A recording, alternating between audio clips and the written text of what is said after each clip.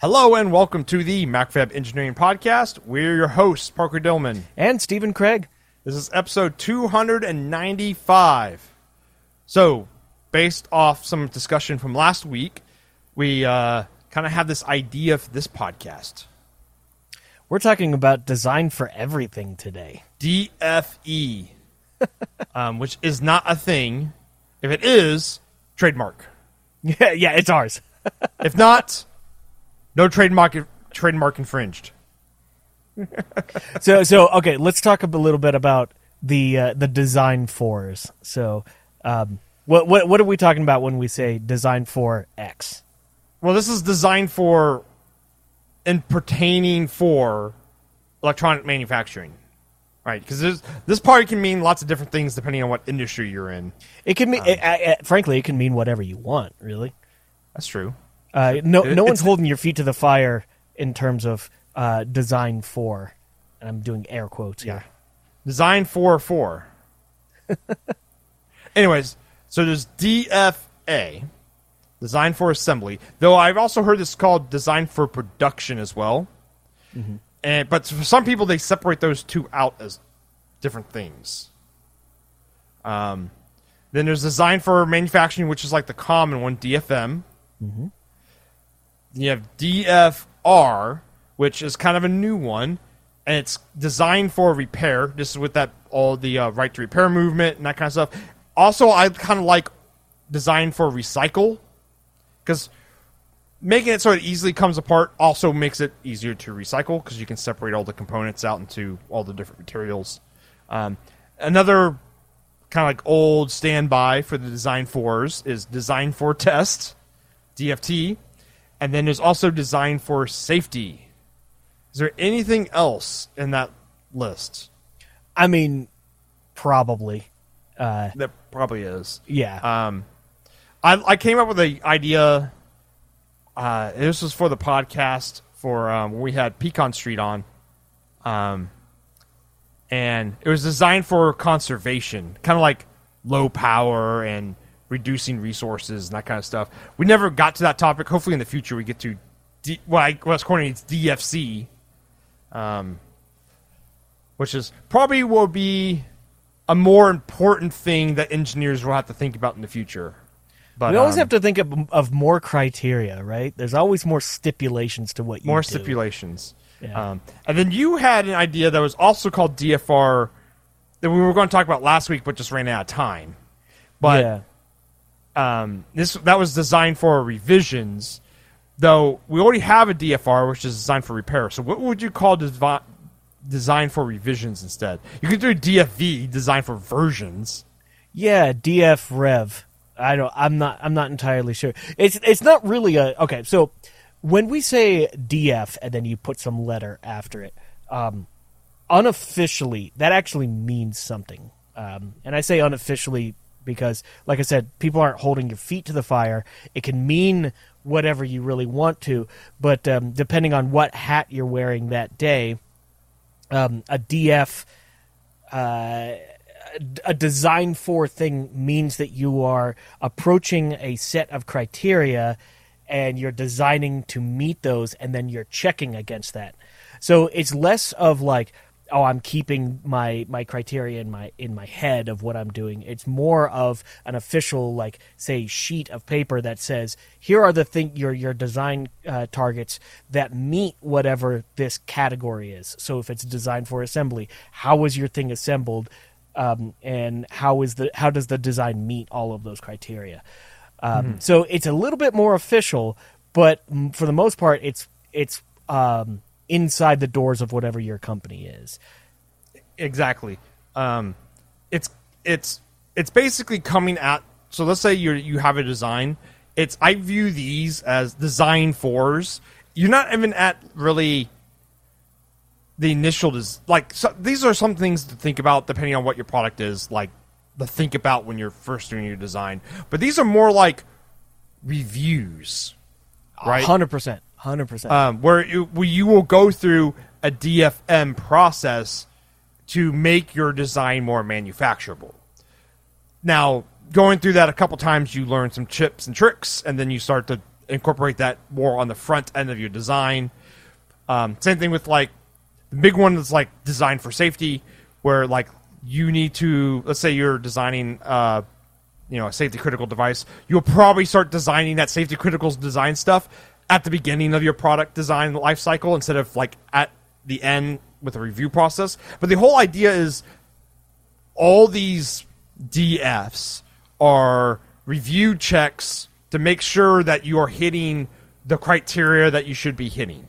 Correct. For your product. Well, and that's just the thing. So say you're kicking off a brand new product, and the sales team has said, "Hey, that's one designed for sales." Oh gosh, you'll never pass ever. Sorry. No, it's not that. Designed for sales. The first page of the data sheet has to have all the buzzwords. Oh, that's how you pass DF sales. Yeah. Well, there you go. It's just designed for sales. All it is writing the first page of your data sheet. That's it. Right? First page of your data sheet. Add the blinking lights. Say you're kicking off a new product and you go through the whole set of, hey, sales has told us that we need this new gizmo that does all of these things. So you write up your project documentation that shows, here are all my big goals that I'm going to hit. All of your DF criteria effectively will be in that document, but they're maybe not spelled out every single one of them. So your high level criteria, here's how much we expect this product to cost. Here's the major features that we want this product to do. Here's the lifespan of it. Here's, manufacturing plan, general things. All of those go in your project document. That's the big slide deck that you show to the VP and things. All of your DF things are within the engineering team. These are all of the design criteria that are checked against that maybe the sales team's not going to look at or the VP's not going to look at, but they're all things that we hold near and dear to our heart as engineers in the engineering team. So I think one of the best places to kind of start with all of this is to just identify which DFs apply to you. Are you assembling the product? Great. Yeah, then it's probably not a bad idea to have a DFA check, a design for assembly check. Do you have testing involved with your product? Great. Have a DFT check on there.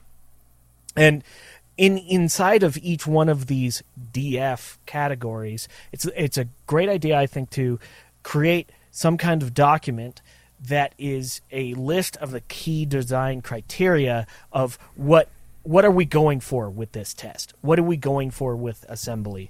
And what are the things that we care about in this? And here are our criteria for our design. Yeah, and these can be really simple criteria. Like if you're a small OEM, your design for assembly might be reduce tools and make sure it doesn't take longer than X time to build. Right. That could be the two criteria. Great. Yeah. I mean, I think that's a great example. So just simple criteria that are things that you can ask a question about and ask, hey, does this design actually meet this criteria? Does it meet the criteria? And it's something that could be somewhat measurable. And so you can see if you improved your product or not in regards to these processes. Right. So then creating a schedule that is based off of these design for checks is a really great way to kind of plan out your design cycle for the entire product. Say, hey, we have our initial concept phase, and then maybe at that point we have a design for check that is based off of that initial phase. And then once you have prototypes in hand and you've gotten a little bit further, maybe you start asking questions about, should we start doing a DFM and asking about how this is actually built? And then maybe you're further down the line and you can actually get it built. Now we start talking about DFT and design for testing and things. Is this going to actually meet all of our criteria for testing? Yeah. And not even if you can test the device, but what you should be testing on that device. Right. Sometimes you don't need to test everything. Sometimes you just need to, test the final output of the device, or you want to do a full product sweep. It really depends. Or you just have to make sure the LED turns on, right? A simple smoke test.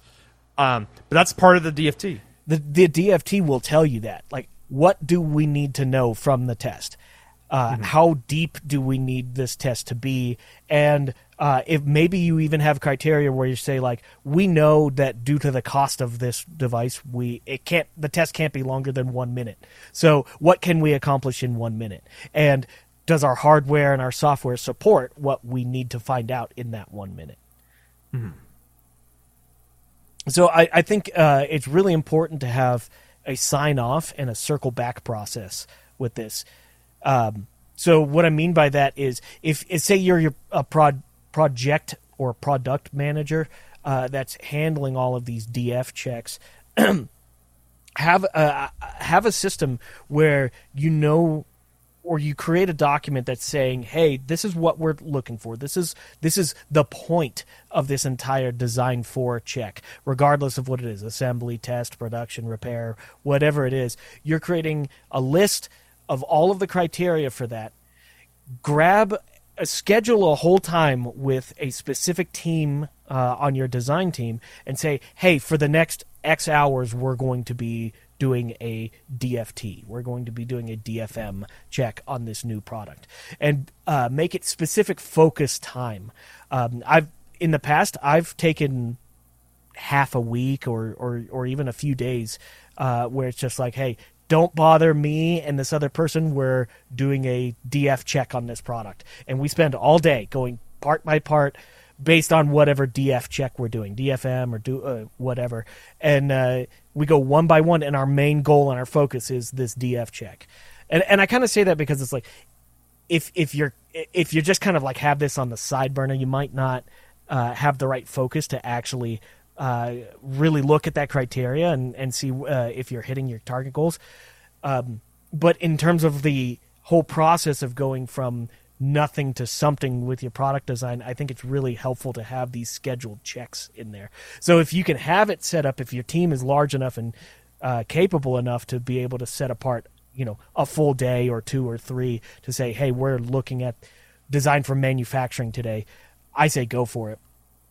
And then the circle back process is something where you say, if, say we get to design for manufacturing, we go through, the product's great, but we found XYZ problems with it.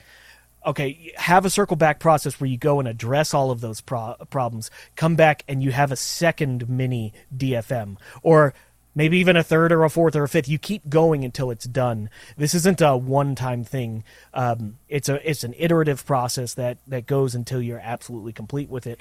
Or even if you have major problems, schedule a whole nother design for manufacturing check that is, 2-3 days or whatever you need in order to accomplish it. And even if you identify something that you probably won't, you let's say you identified a problem in DFM, but you're like, well, it kind of has to still be built that way, right? Sometimes as it happens, you should still document that you discovered that problem, because what's going to happen is down the road, another engineer is going to take a look at this and be like, well, why is it designed this way? Then they can pull up that note and go, oh, okay, that's why. That's why this wasn't DFM'd out, because it has to be this certain way. Making sure knowledge doesn't get lost is probably a big part of the DF umbrella as well. Write everything down. And these become the big milestones. So, as you're going through your product development cycle, and if you're the project manager and you're having to give status updates to the engineering manager or someone above them, these become those big hallmarks of saying, like, hey, we've passed this. We've all approved. We put our signature on it. We've passed design for assembly or whatever it is. And, if there's more information needed, you can pull out the documentation and the criteria and said, hey, we've checked for this, this, and this. We've all approved that it's correct and good to go. And then the nice thing is, at the end of the entire design cycle, once you've actually released your product, you can have a folder of all of your your DFX checks, and you have kind of a timeline and an approval checklist, effectively, of all of the design checks that you've gone through. It's also, like Parker was saying, it's helpful for remembering what's happened, or remembering design decisions that, on the surface look odd, But if you look back at history, you can say like, oh, right, that's why we did it. But it's also nice to be able to look back if there is ever a problem in the future. Has this been checked for before, or has this been reviewed? Well, look at all of your DF checks. And the problem with this is there's not like one size fits all or anything. When you go to start a new product, it's up to you to kind of design these checks. Design all of whatever DFs are necessary for the product launch. So instead of trying to keep all the information in your head, it's a lot nicer to kind of chunk it out into these steps and then build it into the process or build it into the schedule. It just makes things a lot more clean and organized. Well, not just that, but also the whole point of chunking it out is so that when you focus on, let's just say, design for manufacturing, you only focus on the stuff that matters for manufacturing. And that actually brings up this topic I just thought of, which is the difference between design for assembly versus design for manufacturing versus design for production. Because when you look up kind of like a thesaurus, assembly, manufacturing, and production kind of all mean the same thing, but in the DF world, they mean maybe not drastically different things, but they give you different focal points of what you should address in your product. So like for DFM, it's basically, can you even build this device for the price that you want or the time? Basically, can you build it for the time frame that you have, your lead time? Whereas design for production is, can you build your device in the volume you want? Right? And then assembly is kind of a combination. I take the back from the manufacturing for lead time. Assembly is more like the lead time stuff, I guess. But making sure that the system level all works. That's how I would explain it. I think it's also valid to bring your vendors in if they're willing to listen to your rant about this stuff for a while. I think it would be totally reasonable to say like, hey, here's our design files. It's early on in production. Can you give us some DFA on this? Especially if your vendor is going to be the one doing the A part of DFA. Yes. Right? Yeah. Because they might have some really great insight. In fact, DFM, when it comes to a contract manufacturer on the electronics side of things, 90% of the DFM part is just making sure there's no like goofy hiccups that will just cause things to grind to a halt. Yeah, most of it is that part that you picked going to fit that footprint on the board? That's the majority of DFM. Right, or did you somehow or somewhere put a 2,000th hole via on a board or something that's just going to like cause delays in process from something kind of dumb, Yeah. Whereas DFA is, I guess, more pertaining to the. It's funny. It's actually more the manufacturing process side than the DFM actually is, which is like reflow temperatures, making sure all your parts are compliant. Like if you need lead free and you got a part that does not can't survive lead-free temperature reflow, that's a DFA problem. Because then you have to manually basically put that part on by hand. Or let's say that I'm just pulling something random out here. Let's say that there's some requirement for a part that it must be washed. DFA might be like, okay, well, now we know that one part must be washed. Are all the other parts able to be washed? So DJ from chat says, I see DFM as using knowledge of the manufacturer assembly process to make your design cheaper, reliable, easier to make. Stuff like minimizing layer count, knowing where to place SMT versus plated through hole, etc. That is part of it, yes. See, I think there's another layer to it. In fact, there's a more basic layer on top of that, or I guess beneath that. All that knowledge that you're talking about, DJ, is the engineer's side of being able to turn knobs and pull levers in order to control cost on a design, and less of a pulling those same levers just to make sure that it even functions. A lot of times with DFM, it's, can this board even be made? Yeah. That's Actually, you could say, DJ, you created a new DF designed for bean counter. So we already have a DFC designed for conservation. Designed to be inexpensive. Designed to be inexpensive. Yeah. Well, and that's just the thing. Like, you can create any DF you want, right? Yeah. Like, you can. All it is just focusing on a set of criteria. Bingo. Well, above and beyond focusing, it's focusing and then documenting, or at least somehow creating history that you did it and that you approved it, or didn't approve it, one way or the other. And so, design for cost, if that is a high criteria, then absolutely. Yeah, and it would be, DF. okay, you in that terms, you go, okay, my board needs to, my hardware needs to cost X dollars. So you list out all your bill of material, you list out how much your boards would cost, and you go, okay, am I hitting my target? If not, let's go back and reduce our BOM. Maybe we can get away with going to a 2-layer board over a 4-layer board, or we can reduce the board size. That's what you do there. Instead of looking at, can I, is my footprints correct? You're not looking at your footprints are being correct in a design for inexpensive. Right, exactly. Unless for whatever reason your footprints cause a design to be super large versus super small, or but no, that could be part of it. Not. Yeah.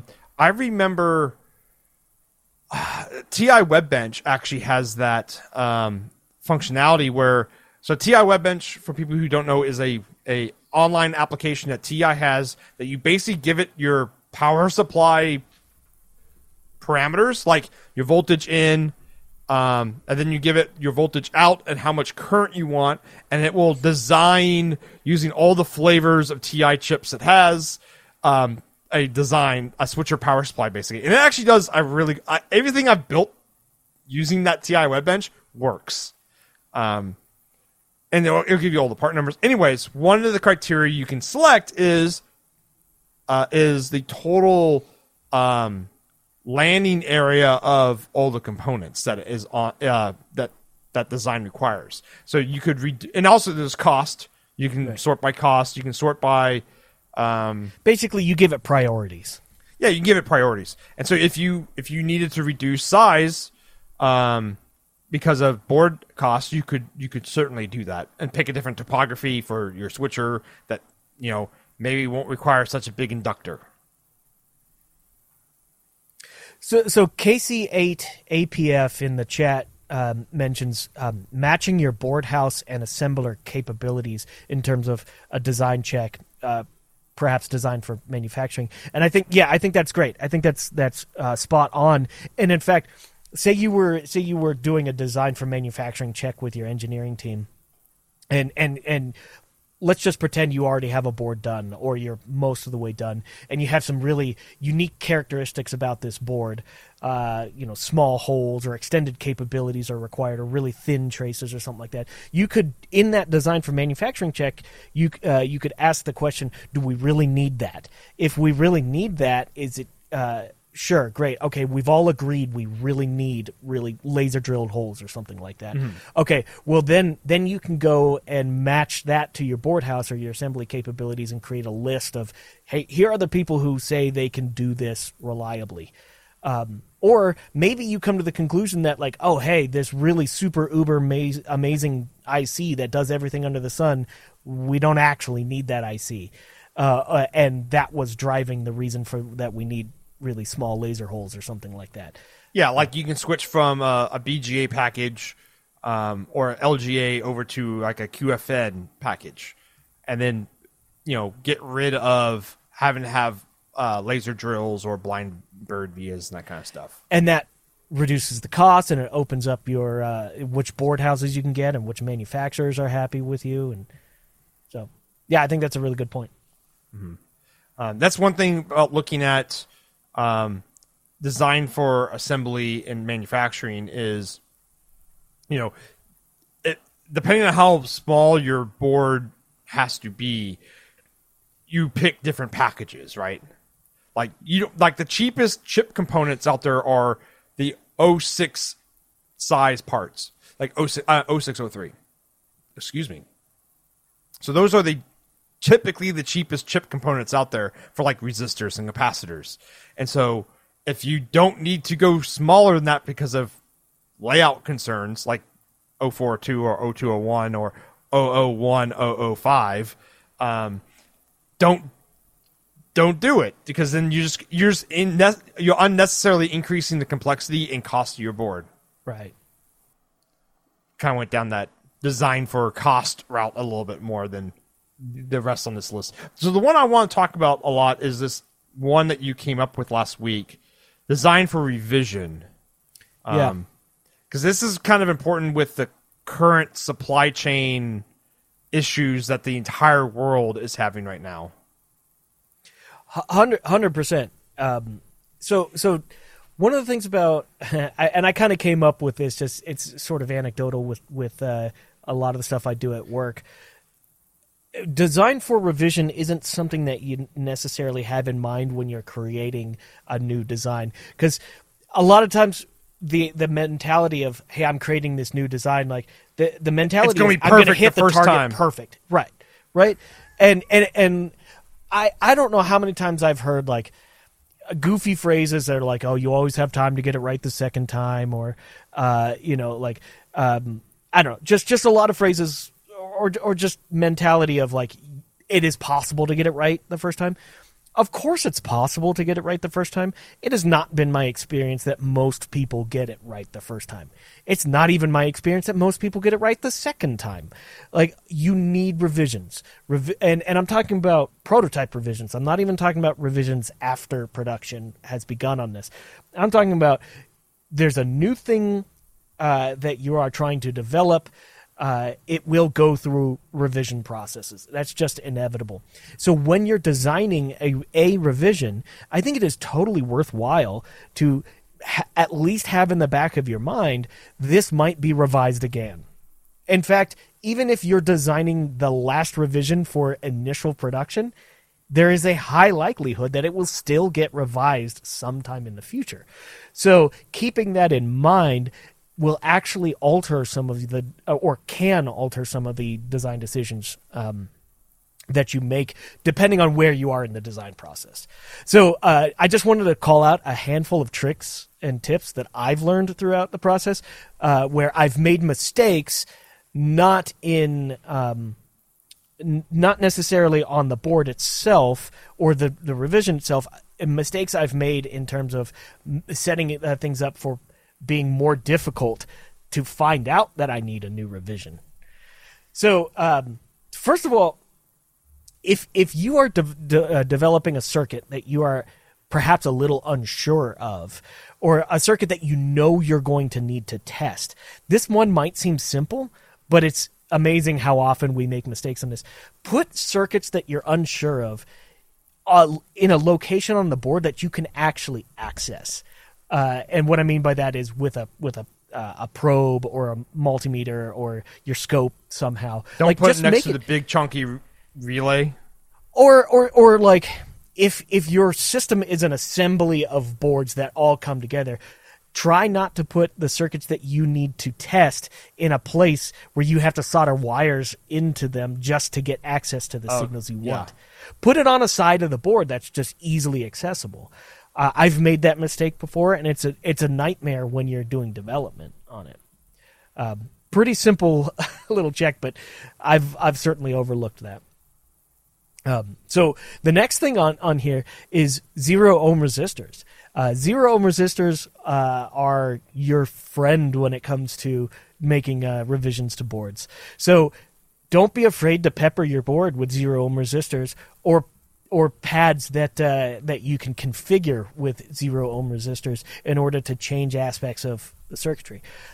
I feel like this might be a little bit more apply more to my style of things, just because I do a lot of circuitry that, even though I'm confident it will function, I'm not confident someone will like it. My end product, someone has to actually enjoy. Whereas, like my criteria is someone needs to be happy with it. Whereas a lot of other engineers' criteria is it has to hit these targets, and as long as it hits these targets, it's done.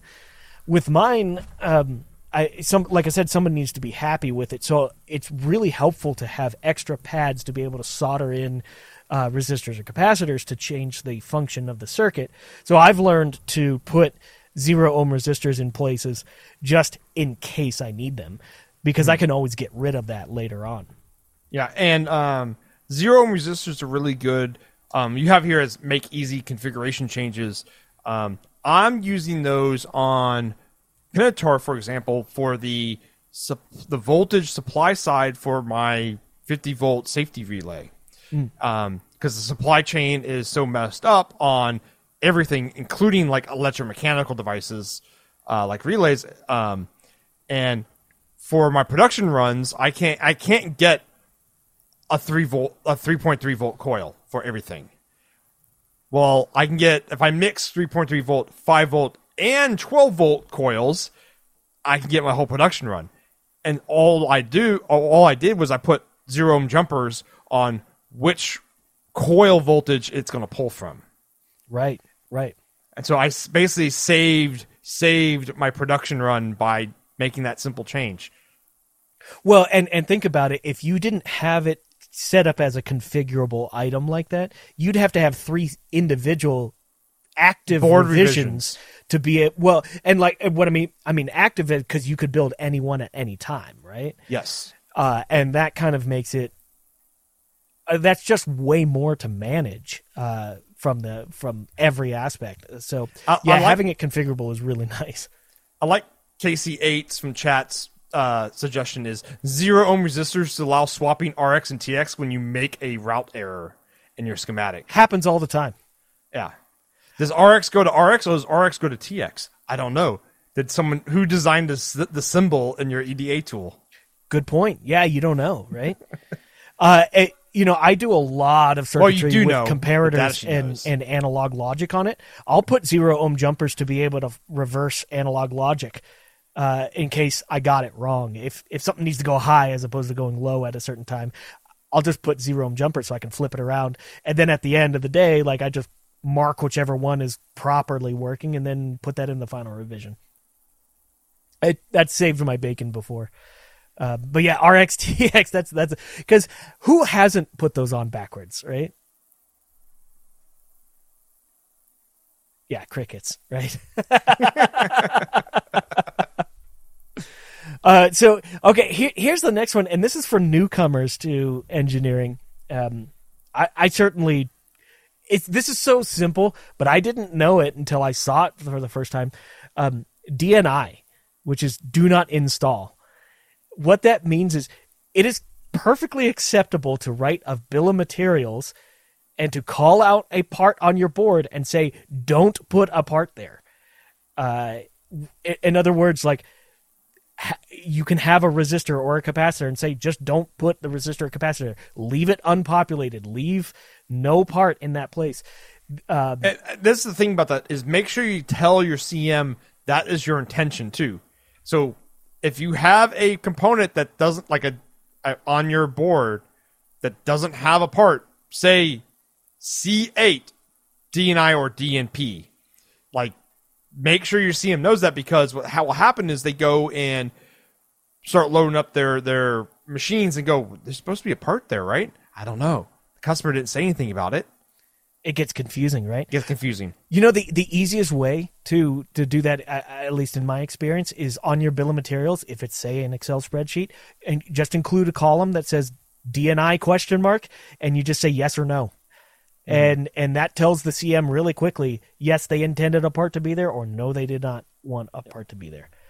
Don't let your CM guess on that, because they'll guess wrong some of the time. Yeah, that's actually one of our data checks is at MacroFab is, so we'll get a placement list, and then we'll also get the bill of material list. And what we do is we take both of them and then match them together. Make sure every placement has a bill of material entry and vice versa. And then you have even a do not install, right? Yeah. So the bill of material should have the do not install list, but the placement list should have every single placement on the board, right? Regardless if it's a DNI or whatever. And then so you match them up, and you will always get some entries that are on the BOM that don't have placements, and some placements that don't have entries on the BOM. And then you have a nice little report to go, hey, these are your discrepancies in your design. So that's actually a design for assembly step would be for you to basically do that yourself and figure out if do you have any mismatches in your data. Right. So DNI, great example.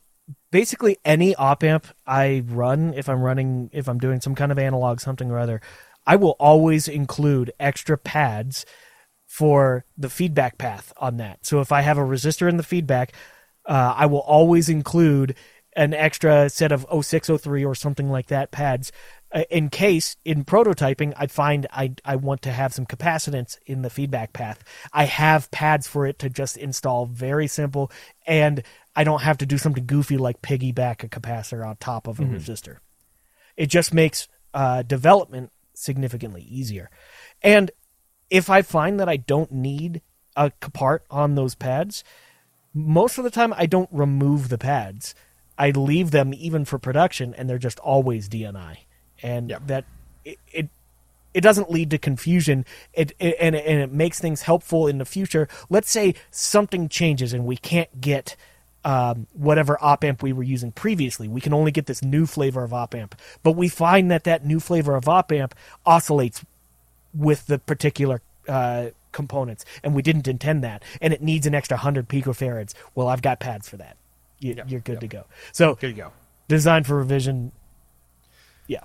And adding extra footprints, I just came up with another DF. Yeah. Design for certification testing.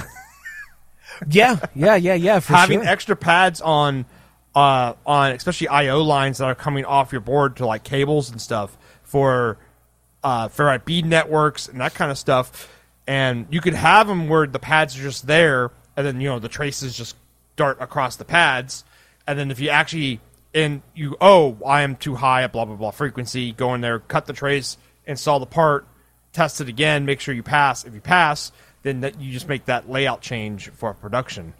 I've done that before with ferrite beads for sure. Mm-hmm. That's another really great example of great places to put 0 ohm resistors. You put 0 ohm resistors, and you can replace those with an inductor or a ferrite bead or something like that, especially if they're in your power rail. Another great example there is if you have 0 ohm resistors right at the end of whatever your power supply is, you can depopulate that 0 ohm resistors, install solder and wires, and now you have the ability to access your load with whatever meter. Whereas previously, if you didn't have that there, good luck. It ain't happening, right? One other thing to keep in mind is I know there's a tendency when you're doing a revision, it's like, oh, I can make this layout absolutely perfect. And if I use 0201 or 0402 components, I can get really tight and all of these parts right up next to the parts. And you feel really good about like how perfect your layout is. And then you get the board and you find out you need to make changes. And it's a giant pain in the ass to desolder components. Keep in mind that if you ever have to desolder components and solder new ones on, it's helpful to think about that while you're laying out the board. Like, oh, is this a circuit that I know I'm going to potentially need to make some changes to? Well, can I even get my soldering iron into this circuit? Yeah, so when you're doing your prototypes, you should definitely think about design for prototyping and a DF.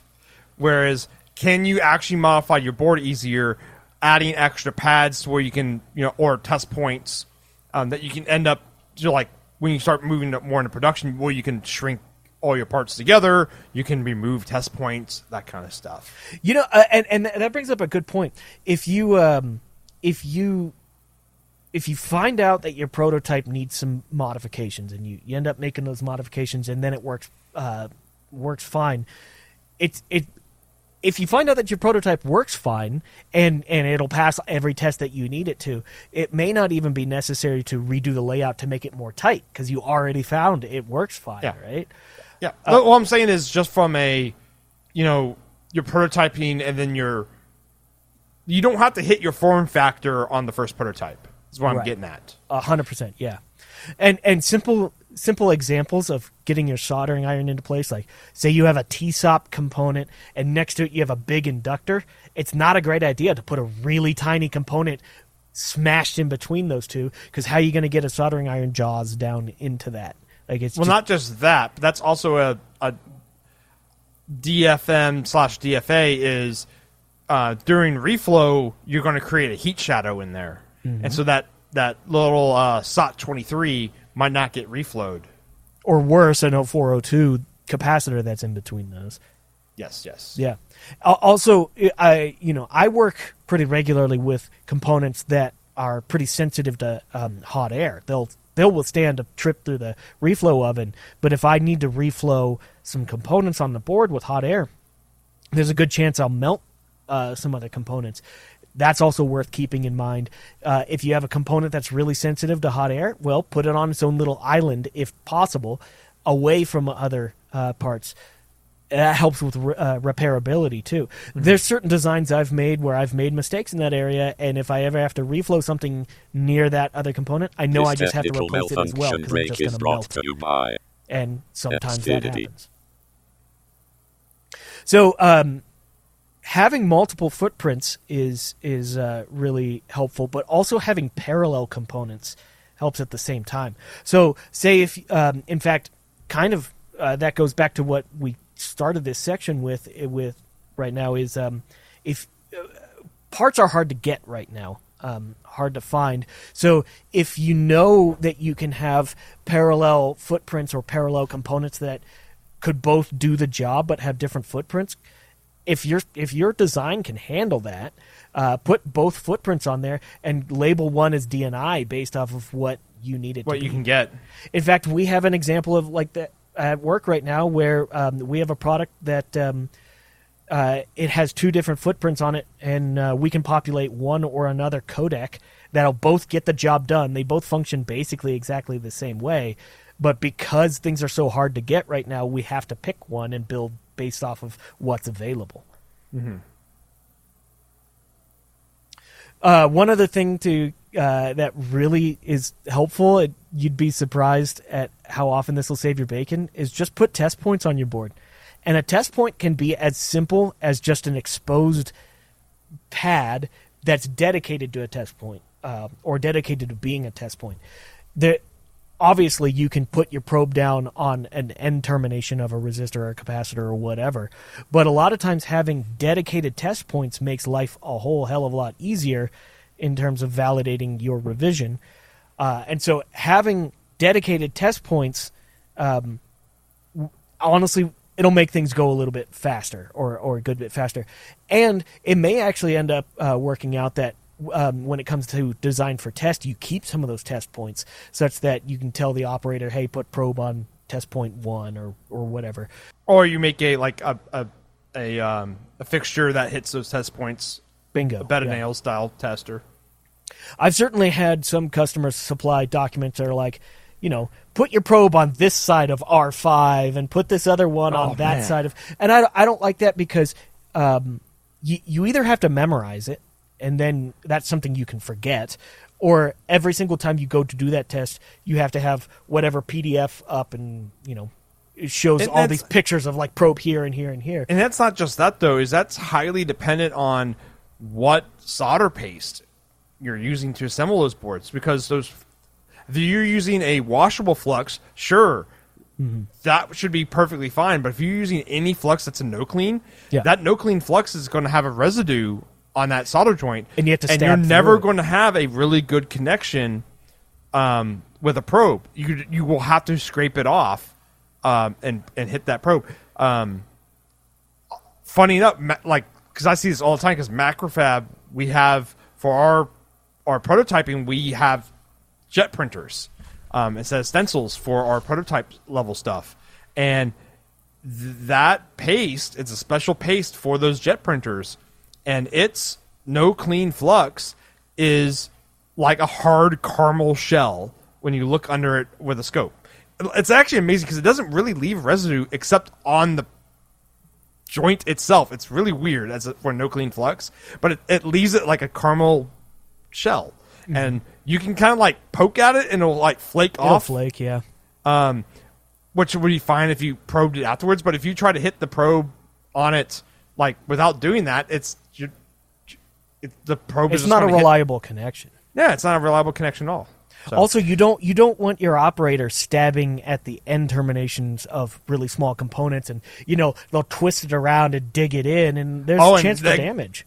Yeah, microfracturing, especially ceramics. Mm-hmm. But I would suspect that you could probably damage a thin film resistor that way too. If you just have an exposed, say 1 millimeter ring of Enig plated copper, that's really easy to hit with a that. I know we're going way into this this is almost like designed for test DFT. Basically, make sure on those pads you remove your solder paste. Yeah, don't put paste on them. Yeah, that's annoying. Don't put paste on those pads because then you create the same problem. Right, exactly. But so. Kind of back to at the beginning of this when I was saying maybe you have a circuit that you're not 100% confident on, and the reason you're putting it on this board is because you're going to test it and find out. Don't be afraid if you have the area. Put test points for as many nets as you feel comfortable with, even test points for all the nets, right? And going back to the 0 ohm, you can isolate that circuit, and so you can build up, so you can just get your board and just build that one section, and then just leave the 0 ohms depopulated, and so you could just feed that part of the circuit a signal and see if you're getting your expected output before bringing everything else up. I know you like to do that with especially power supplies on new designs. I've always been let it rip on power supply designs. I'm I trust TI Webbench. I'm going to power this thing up with a little current limit, but I'm going to power it right up. Well, okay, so with switch mode power supplies, I love the ability to vary the load or determine the load. So if you have a 0 ohm that disconnects your power supply from the entire circuit, you now have access to that, and you can put an active load on it, and you can step your load, and you can see the response of the power supply. Doing all of those tests, if you don't have the ability to disconnect your power supply on your board that, it makes it that much more difficult, or it just makes it guesswork at that point. So a simple 3-cent 0 ohm resistor can be really helpful in that case. Yeah, DJ from chat says solder bridges and solder jumpers are a cool alternative to 0 ohm resistors. I don't fully agree, especially from the manufacturer side, because it's really hard to reliably put down. Let's just say it's just 2 pads with no copper in between them. It's actually really hard to make that automatic in terms of laying down paste, because the paste will want to ball up and pull away from the solder mask that's in between. Right. You can put just a thin trace that you cut, of course, in between there, but it might be a better way, but the only way I can think of reliably putting out a solder joint or a solder bridge is to manually do it with solder in an iron, which might be fine for prototyping, but for relying on that for anything in production, because now you're adding a manual step to put the solder joints down, it just doesn't seem to really work too well.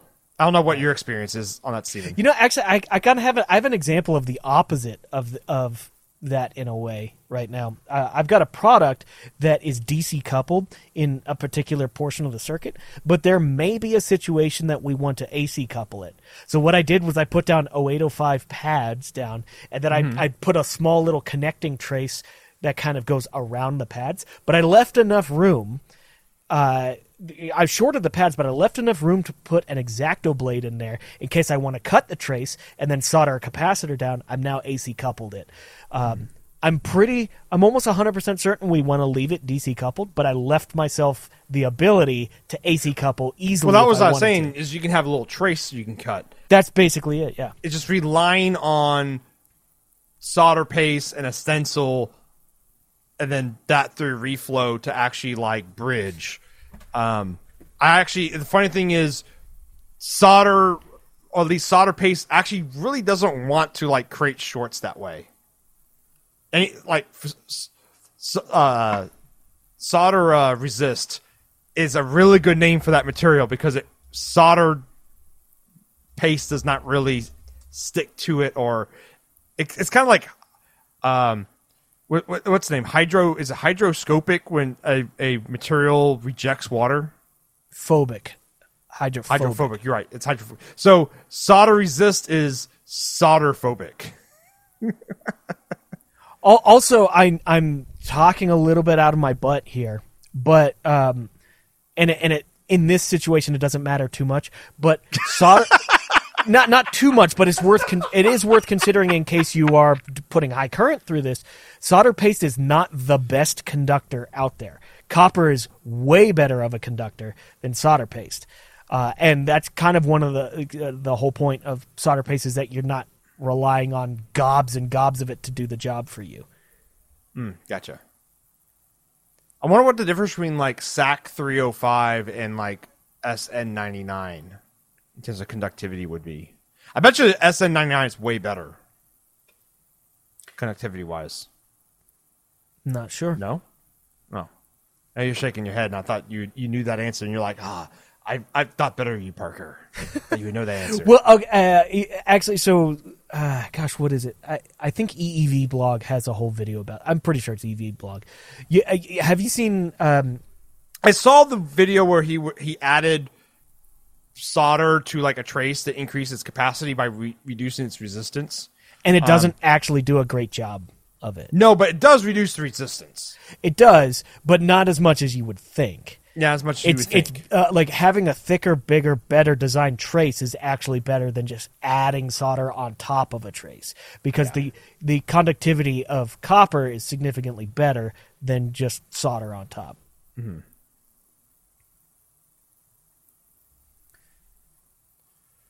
Yeah, so it's worthwhile, even though like your boss probably would hate it and the bean counters would hate it. It's worthwhile to consider that what you're designing now is maybe not going to be your last revision, and there will be something in the future. So it's worth considering.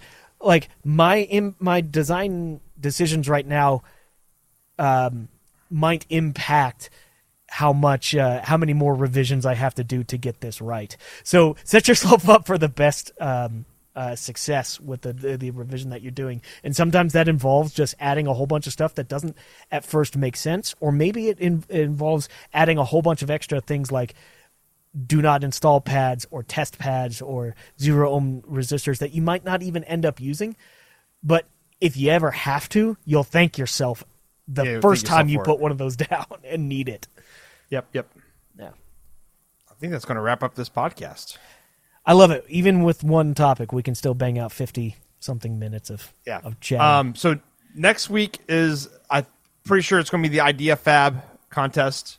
Or not contest, podcast. Yeah. I guess it kind of is a contest. It's like we're all trying to one-up each other, right? Yeah, it's all about one-upping each other. So we're going to have Scott and Eric from...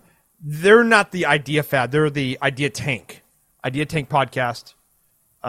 Is that correct? I think that's right. Yes. Idea Tank podcast. We're gonna have them back on the podcast for the third. It's the third time ever, but twice in 2 years. The gap between the first and second one was like 2.5 years, something like that. I'm hoping we can do this like an annual thing because it's a lot of fun. Basically, we come up with each of us comes up with an idea, like $1 million or $1 billion idea, and we try to. It's like Shark Tank except for stupid people. We market it to each other. Yeah, market it to each other. Well, at least so Steven, like Scott and Eric actually come up with like legit ideas that could be companies, and then we come up with stupid ideas. Though you came up with, you're a go away AI from last year. That would I bet you people would pay money for that. I really do. Yeah. So what we want to do is, I'm going to come up with the idea. Steven's going to come up with the idea. Scott's going to come up with the idea, and Eric is going to come up with the idea. But we also want our community to come up with some ideas in our Slack channel or on Twitter or in Twitch chat, because we're going to live stream it, of course. And I want to, at the end of the podcast, is pitch the community ideas to the group and see what we think about it. So I love it. I love the idea. So if you haven't heard the previous two podcasts, they were episode number 77 and episode 223. So there's a big gap right there. Yeah, like there's a lot of episodes in between there. So go back and listen to those other two so you get an idea of what this third episode will be like. And then on Tuesday the 28th, we will get the community's ideas and present them in the podcast. Mm-hmm. So, if you have an idea, join up on our Slack channel, macfab.com/Slack. And dump it in there. 6 p.m. Central Time at twitch.tv/macrofab. That's the live stream. Because we'll probably have a running list of people just posting ideas, and then we'll read from those at the end. That's gonna be a lot of fun. This is one of my. I always like doing collaborative podcasts. Not that you're not great, Steven, all the time, but it's always time to mix it up. Yo, yeah. These ones are fun. So. Yeah, I've already been coming up with ideas for scheming. For mine. Oh, scheming real hard. I've got some concepts I'm working on right now. So that was the MacFab Engineering Podcast. We're your hosts, Parker Dillman and Stephen Craig. Later, everyone. Take it easy.